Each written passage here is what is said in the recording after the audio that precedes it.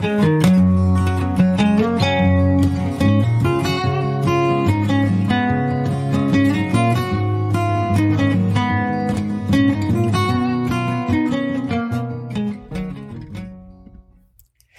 y'all. This is Carrie D. Welcome to the Coffee with Carrie Homeschool Podcast. Join me every Thursday for some much-needed encouragement, coffee, and conversation. It's my prayer this podcast will help you homeschool one step at a time, one day at a time, and one cup of coffee at a time. Hey, if you're blessed each week by our podcast, Coffee with Carrie, then make sure you check out my book, Just Breathe, and take a sip of coffee, Homeschool in Step with God. And then share our podcast with some of your homeschooling friends who might need a little encouragement too. You can also find me at Instagram at Coffee with Carrie Consultant or at our website, coffeewithcarrie.org. So stick around, pour yourself a cup of coffee, put your feet up, and take a little coffee break with me. I know, you're going to be encouraged.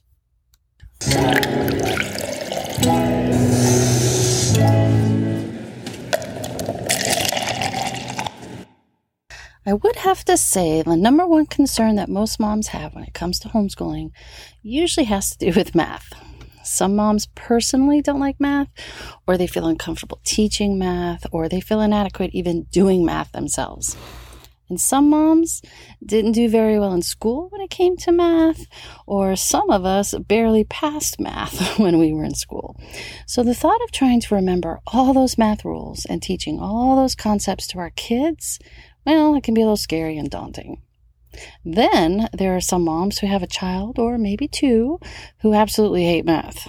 Their child gets beyond frustrated when they try to do simple or complex math skills.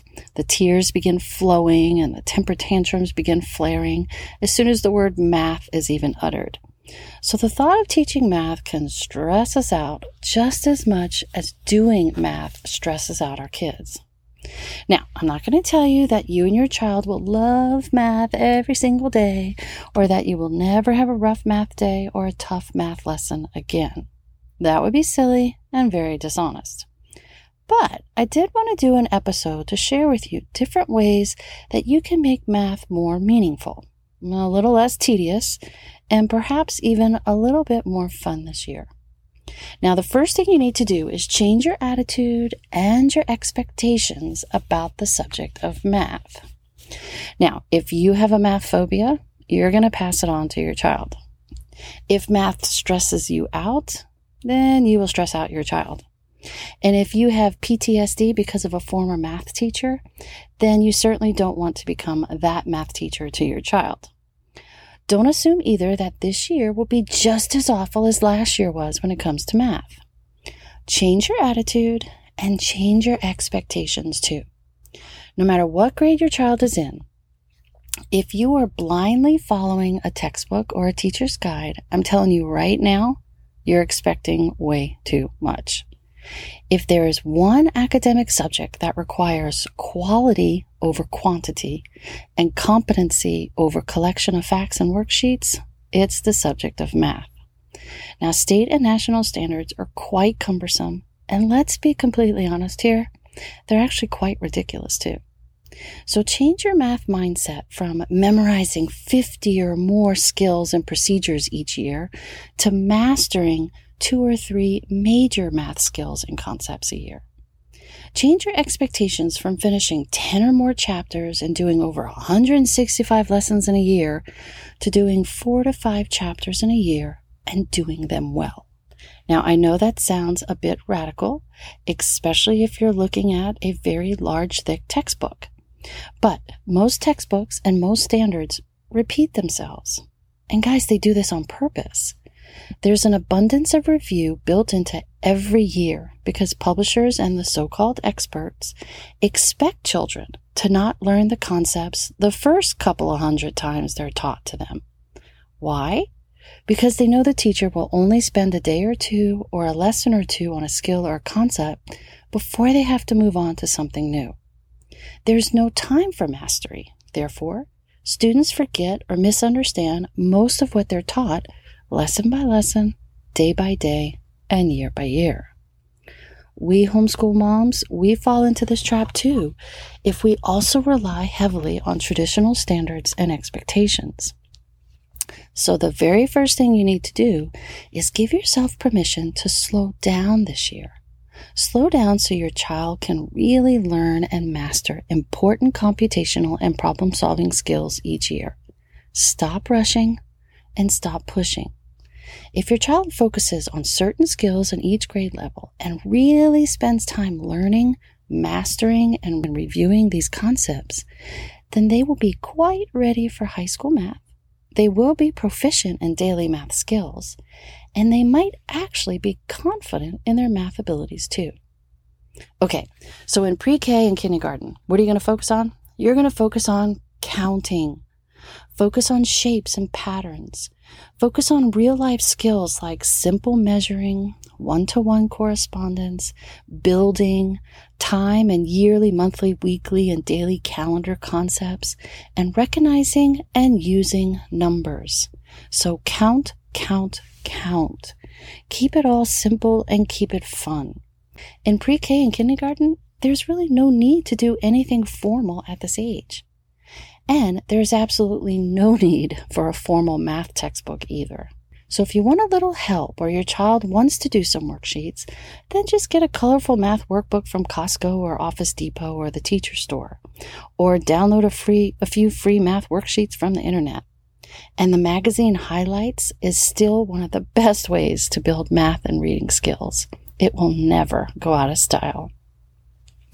Okay, so in first and second grade, what do you focus on? You're going to focus on addition, subtraction, and place value. Yep, that's it. That's all you need to do in first and second grade. You're going to add and subtract everything. Add money, add numbers, earn money, save money, spend money, subtract numbers. Learn the addition and subtraction facts together. When your child learns all of the 5 addition facts, say, you might as well also work on the 5 subtraction facts too, because they go together. This will help make connections. If 5 plus 3 is 8, then 3 plus 5 is also 8. It doesn't really matter which number you add first. But if 5 plus 3 is always 8, then 8 minus 5 will always be 3. The 3 numbers always go together when adding and subtracting, so teach them together and help make those connections. Then use real-world applications and word problems as much as you can. Like, if you want your child to really learn how to add or subtract, give them a real-life scenario where addition and subtraction are used.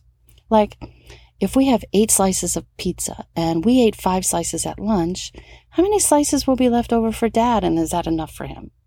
Or if we have 5 baseballs and 3 soccer balls, how many balls do we have all together, and will they fit in your bin? As you work on adding and subtracting whole numbers, they're also working on place value. Learn about the ones, tens, hundreds, and thousands as they add and subtract large and small numbers. Learn about money computation as they add and subtract large and small money amounts. As they add, they're regrouping, and as they subtract, then they're borrowing. All of this builds number sense and place value. So spend first and second grade focusing on all things addition, subtraction, and place value. Make sure you master these skills. So then, what do you do in third and fourth grade? Well, in third and fourth grade, you're going to focus on all things multiplication, division, and area. Yep, again, that's all you need to do in third and fourth grade. Multiply and divide everything. Multiply money. Multiply big and small numbers. Divide money. Divide large and small numbers. Like addition and subtraction, learn the multiplication and division facts together. When your child learns all of his 3 multiplication tables, you might as well also work on the 3 division facts too, because they go together. If 3 times 8 is 24, then 8 times 3 is also 24. It doesn't matter which number you multiply first, right? But if 3 times 8 is always 24, then 24 divided by 3 will always be 8. The 3 numbers always go together when multiplying and dividing them, so teach them together and help make these connections. And again, use real-world applications and word problems as much as possible, especially when dividing. If you want your child to really learn how to multiply and divide, give him real-life scenarios where multiplication and division are used. For instance, if you have 12 friends coming to the party and the recipe for the lasagna only serves 4, then how do we double or triple the recipe so everyone can eat? Or if we have a dozen cookies and there are 4 of us, how can we share the cookies fairly? That's division. How about this 12-ounce box of detergent costs $12.99 and this 13-ounce box costs $14.50, so which one's the better deal? Which one should I get? Or there are 15 rows and 15 seats in a row, so how many seats are all together in the theater? Do we have enough tickets to sell? As your child is learning about multiplication, he's also learning about area of rectangles and squares. 3 times 4 is 12. Now the rectangle with dimensions of 3 by 4 has an area of 12. It's all the same thing. So as your child is learning about division, she's also informally learning about fractions, because a fraction is just a division problem written in a different form. 1/2 is really 1 divided by 2. The fraction bar is the division symbol. Now, there's no need to get into a lot of fractions in 3rd and 4th grade, but know that when you give real-world division problems, sometimes the answer is less than 1, or it's a number between 2 whole numbers. For example, ask your son if he did the work with 2 friends and they got paid a total of $16, how much would each of them get if they split $16 3 ways? So spend 3rd and 4th grade mastering multiplication and division. You will have plenty of time if you do this to slow down when they get to concepts that are too challenging, like averages and long division. But it will also make learning fractions and decimals so much easier if you spend as much time as they need on multiplication and division in 3rd and 4th grade. Then in 5th and 6th grade, you're going to focus on all things fractions, decimals, and percents. Again, you have plenty of time to learn and master how to compare, contrast, order, add, subtract, multiply, and divide fractions, decimals, and percents if you focus on these skills in 5th and 6th grade. Then in 7th and maybe in 8th grade, focus on simple equations, formulas, order of operations, and positive and negative numbers. If your student really understands fractions and feels confident dividing and computing with large and small numbers, then these pre-algebra skills and concepts will be easy to do and won't be so confusing and frustrating when they get to them. Okay, so now that you've changed your mindset and you've changed your expectations, let's change the way you teach math. Now, an obvious change is if you use a traditional textbook or curriculum, you don't have to do every problem in every lesson. If your child can do 10 or 15 problems correctly, then he can definitely do 25 of them. And if he doesn't do them correctly, well, then he just practiced 25 times how to do it the wrong way. Just do 4 to 5 practice problems together. Talk out loud, think out loud, explain what you're doing and thinking as you do a few problems together. Then let your student do 10 or 15 problems independently. That's it, tops. You could do the odd problems one day and the even problems another day. Do only word problems one day and then maybe only do the review problems on another day. And here's a concept. Before you start a chapter, give your child the chapter test or the end of the chapter review questions. If she answers 90% of the problems correctly, then skip the chapter.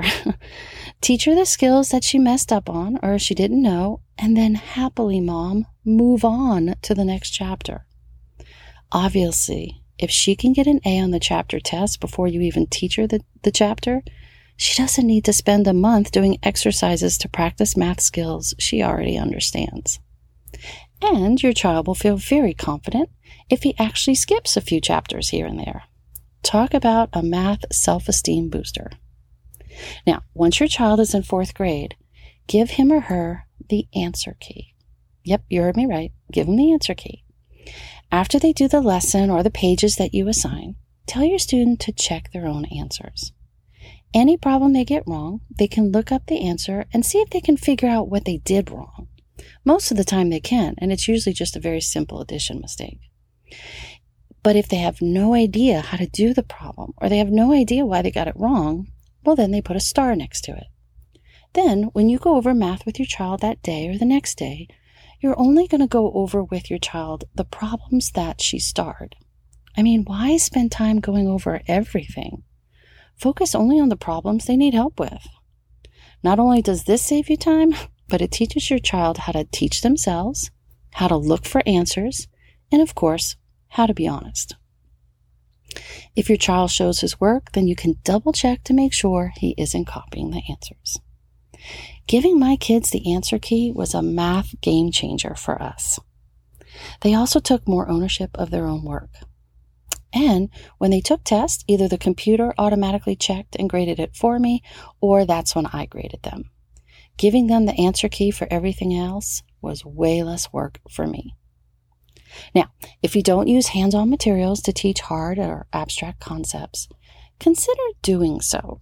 Using manipulatives doesn't have to be complicated, and math programs like Math-U-See are fabulous. But if you don't have the money for it, there are tons of great YouTube videos that show you how to use base 10 blocks to teach place value or adding, regrouping, subtracting, multiplying, dividing, and even decimal place value. Use real money to teach money skills. Watch YouTube videos on how to use Cuisenaire rods to teach all things fractions. Use two-color chips to teach positive and negative numbers. Watch YouTube videos on how to use pattern box and tangrams or geoboards to teach geometric skills. Use measuring tapes and measuring cups and rulers and scales and clocks to teach measurement skills. Girl, I can show you the Pythagorean theorem, you know, the a squared plus b squared equals c squared, and why it works with tangram pieces. I can explain almost all of the area formulas using just different sized triangles. Shoot, I can even prove to you why a triangle's 3 angles always equal 180 using just a paper triangle. Some kids don't need manipulatives, but for most, the light goes on as soon as they see fractions with a Hershey bar or decimals with a measuring rod. Now, my daughter loved manipulatives. My son hated them. He would look at me and say, "Just show me the steps, Mom, and I'll figure it out." And that's really all I had to do with him. But my daughter, she had the hardest time when it came to fractions, until we built fractions with Cuisenaire rods, we played fraction games with Cuisenaire rods, and we simplified fractions with Cuisenaire rods. So if your child needs a more hands-on conceptual approach, go for it. Trust me, you're not wasting time. It might take you longer to teach long division with base 10 blocks, but once your child understands the process, the steps make sense, and then in the long run, you won't have to reteach this concept or skill again. So really, you're saving time in the long run by using manipulatives.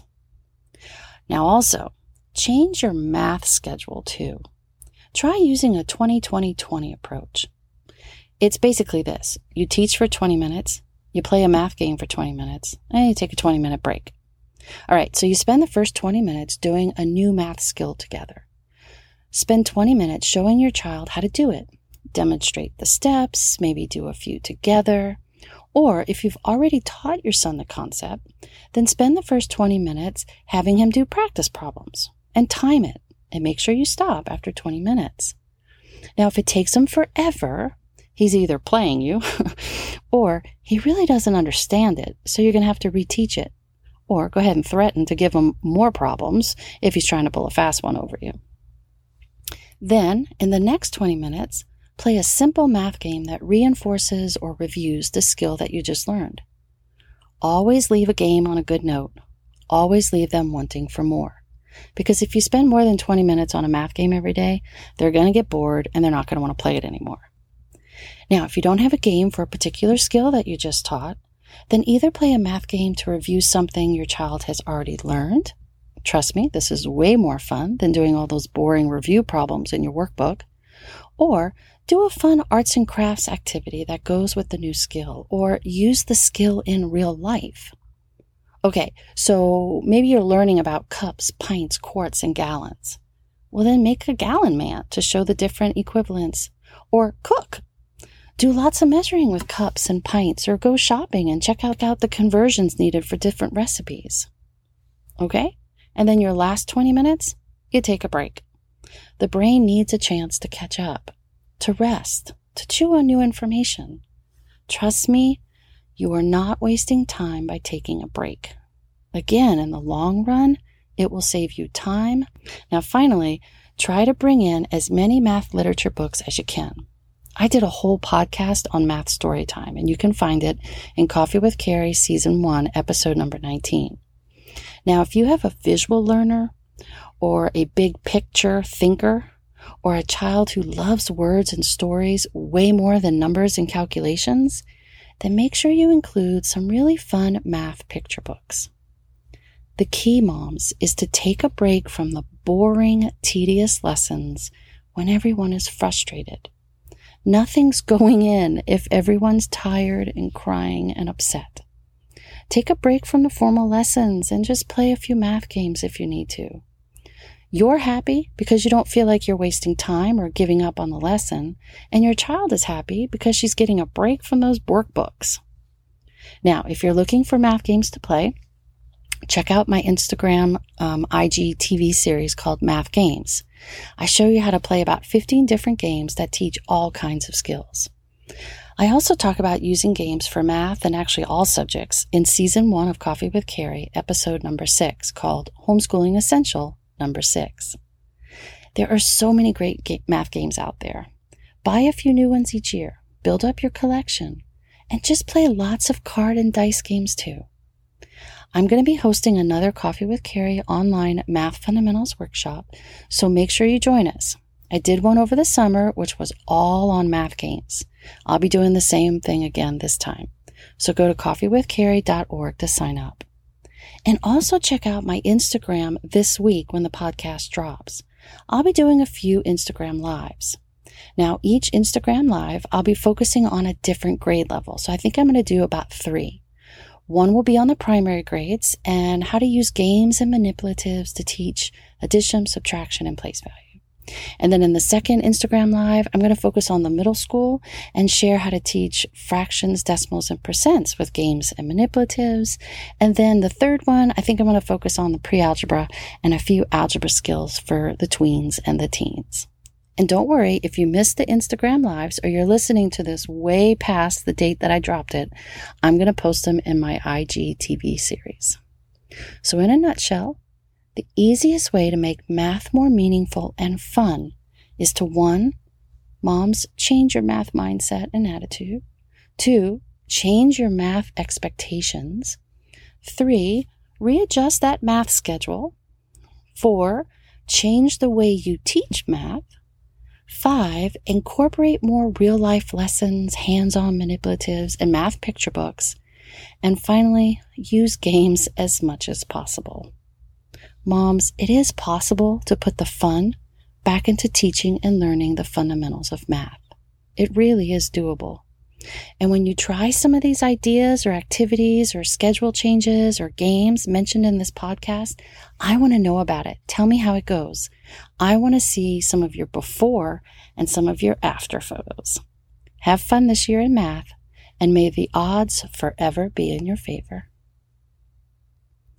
Thank you for hanging out with us and for joining me for this little coffee break.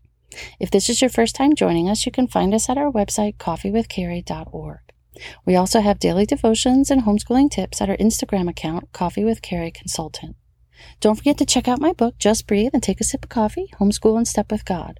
You can purchase it on Amazon. I have the link in the show notes. If you heard something you liked, then share our podcast with a friend who might need a little encouragement this week, or with a homeschooling friend who is math phobic.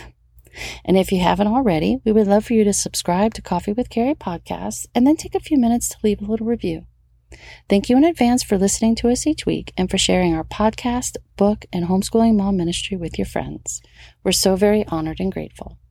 It's our prayer that our website, our homeschooling consulting services, our podcast, and our book will help you homeschool one step at a time, one day at a time, and one cup of coffee at a time. We're praying for you. Stay healthy. God bless, and see you next time.